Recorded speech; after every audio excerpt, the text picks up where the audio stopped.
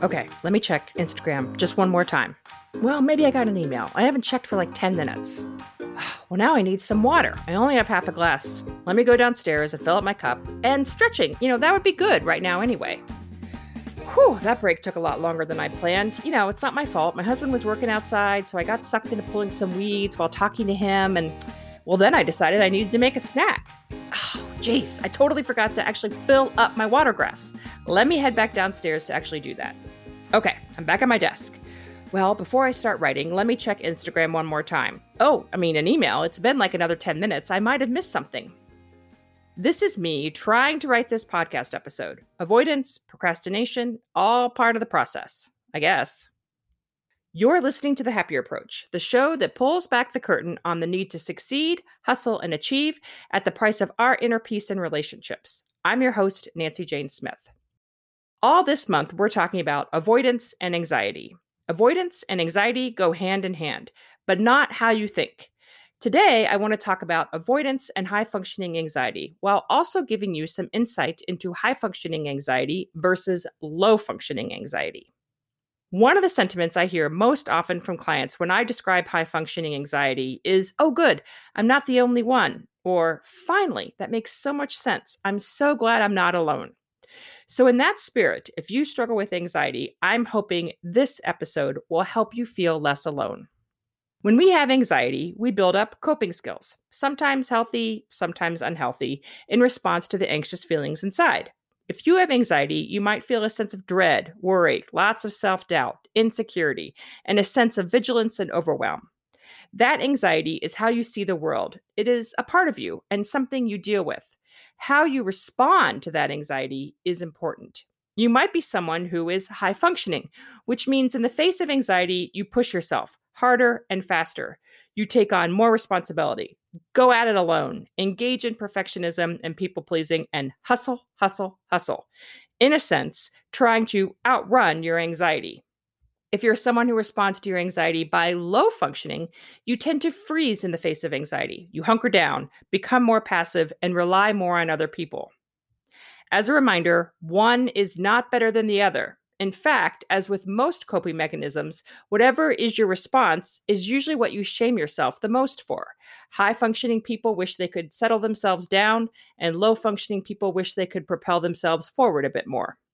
Whether your response be high-functioning or low-functioning, both cause us pain and leave us feeling crappy. It's important to know the difference between the two responses so you can recognize your anxiety through your behaviors. Many people, when they think of anxiety, they think of the traits of low-functioning anxiety. They don't realize that the hustling, pushing, going it alone, perfectionism, and people-pleasing is actually a result of anxiety. So in showcasing these two reactions to anxiety, I want to help you see where your anxiety might be coming out and how you can take action to help it. Then there is another separation of anxiety, chronic anxiety versus acute anxiety. Acute anxiety is in response to a stressor, a big deadline at work, a sickness in the family, or a massive worldwide pandemic. All cause acute anxiety, whereas chronic anxiety is ongoing. I have chronic anxiety, which means on a daily basis, I deal with anxiety. It's always there, and through coping skills, I can keep it controlled. It's similar to having a chronic health condition like diabetes or arthritis. It's always there, and it might flare from time to time. So in times of high stress, such as living through a worldwide pandemic, those with chronic anxiety have their normal everyday anxiety, and then throw in some extra anxiety about the world as we know it changing. It's the difference between having pain in your legs because you overdid on your workout and having joint pain in your knees on a daily basis.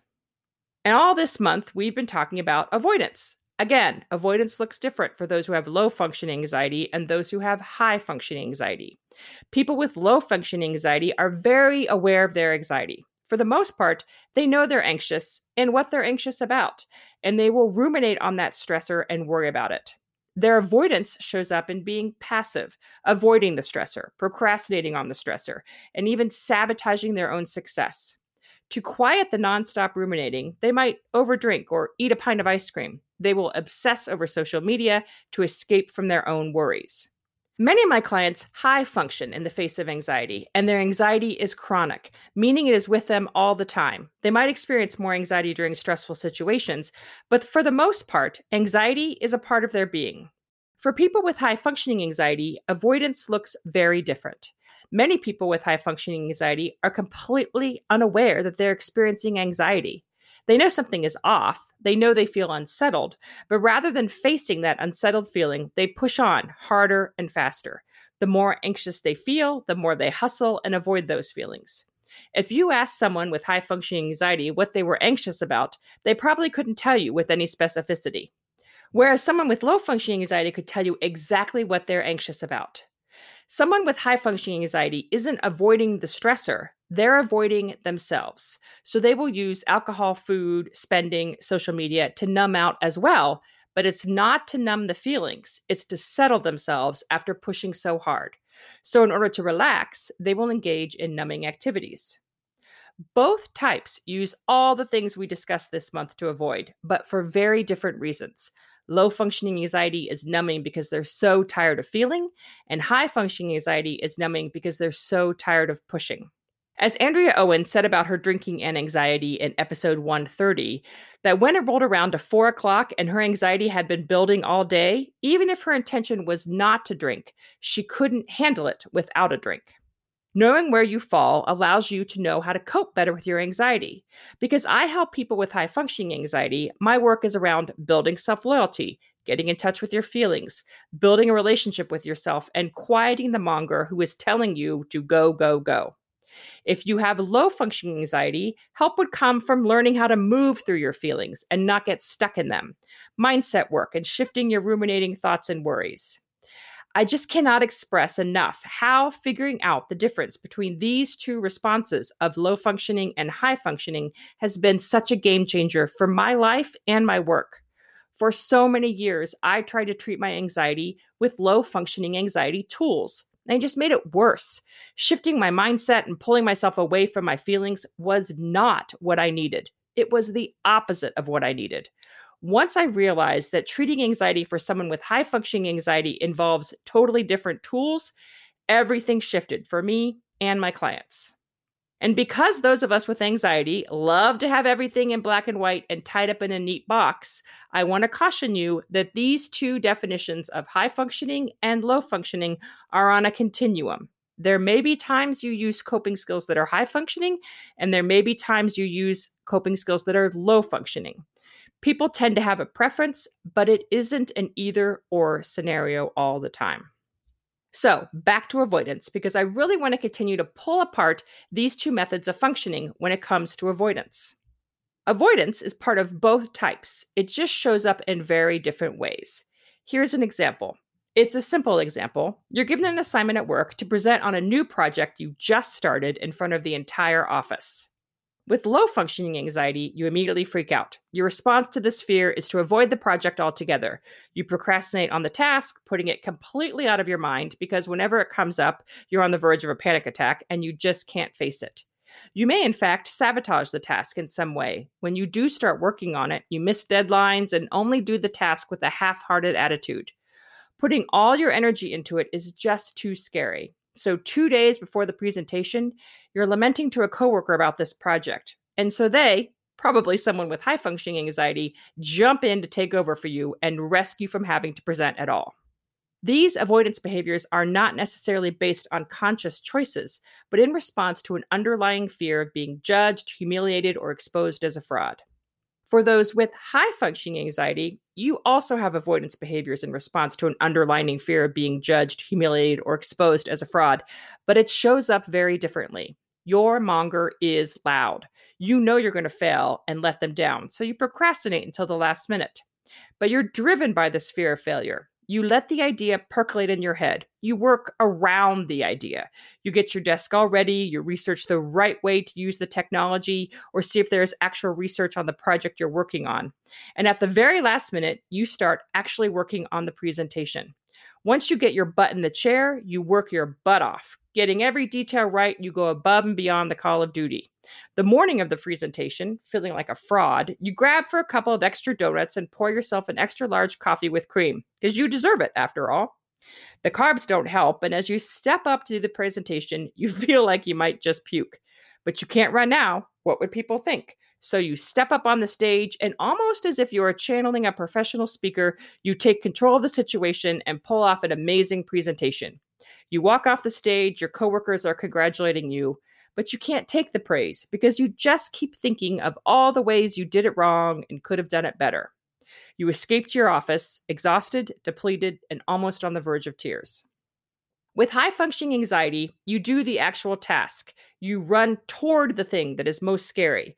But the avoidance strategies come in very different ways.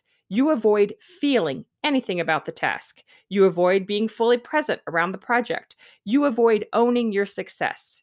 Because your anxiety and your monger are telling you that if you do face anything, you will be exposed for the fraud you are.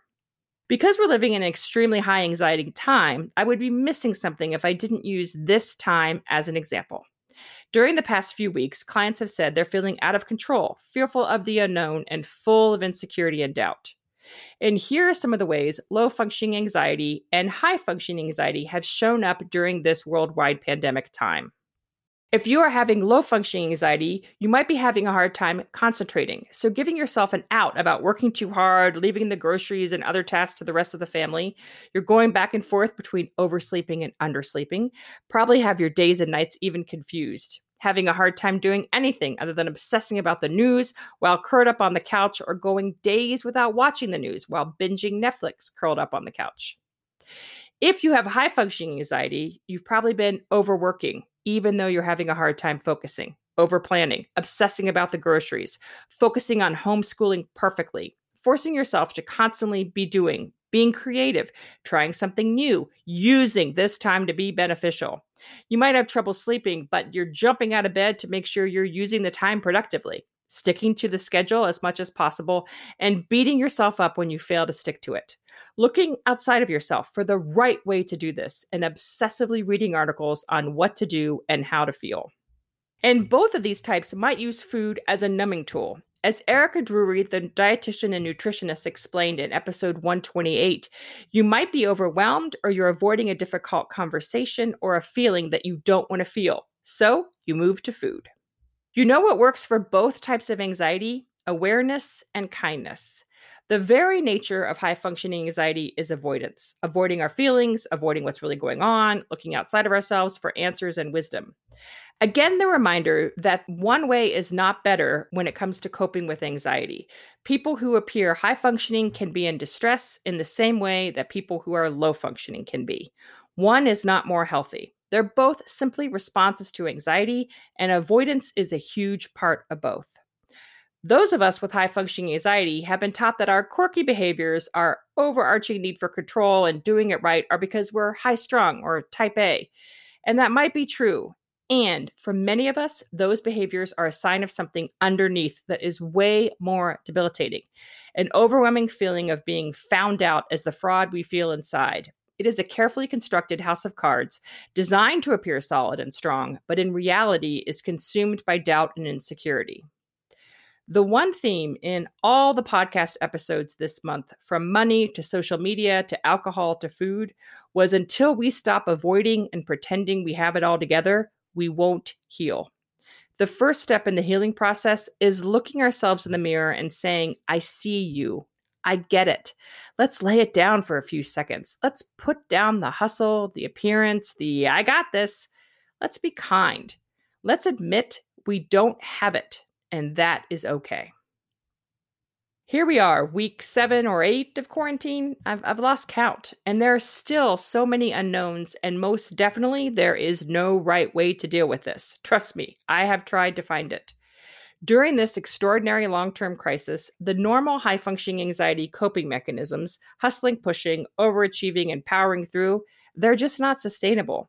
We have to give our bodies and mind a rest. The catch is that is the last thing people with high-functioning anxiety want to do. One of the ways to ease our anxiety and the pressure of being surrounded by family is to talk to someone. Yet, I know for many of my clients, finding the time and space to do a 60 or 90-minute session on video, although fantastic, isn't doable, which is why working through Voxer is so amazing. During this time, I'm offering a mini version of my Voxer work called Coach in Your Pocket, Just Checking In. Nothing too intense, nothing too coachy, just a chance for you to vent, talk about what's most pressing, and have a neutral third party on the phone. Rather than a 3-month commitment to completely regroup on your anxiety, Coach in Your Pocket, Just Checking In is a simple monthly program geared to help you stay sane during this time. Voxer, which is an app you can download to your phone for free that allows you to record a message to me and I'll respond to you during my office hours, Monday through Friday, 9 a.m. to 6 p.m. Eastern Time.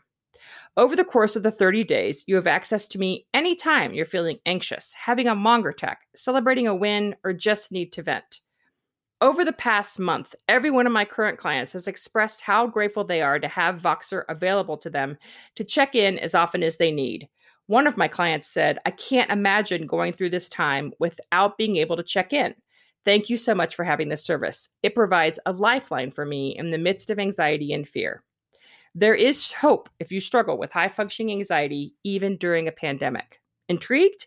Email me, nancykjane@live-happier.com, and we can talk. Again, reach out at nancykjane@live-happier.com.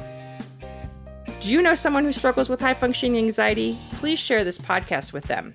You can send them a link to the show website, live-happier.com/, or encourage them to listen via Apple Podcast or Overcast for Apple phones, or Stitcher and Google Podcast for Androids. For those with high-functioning anxiety, we can feel so alone, and asking for help is hard. Hearing from a trusted friend about a helpful resource can be a godsend, so don't underestimate the power in sharing.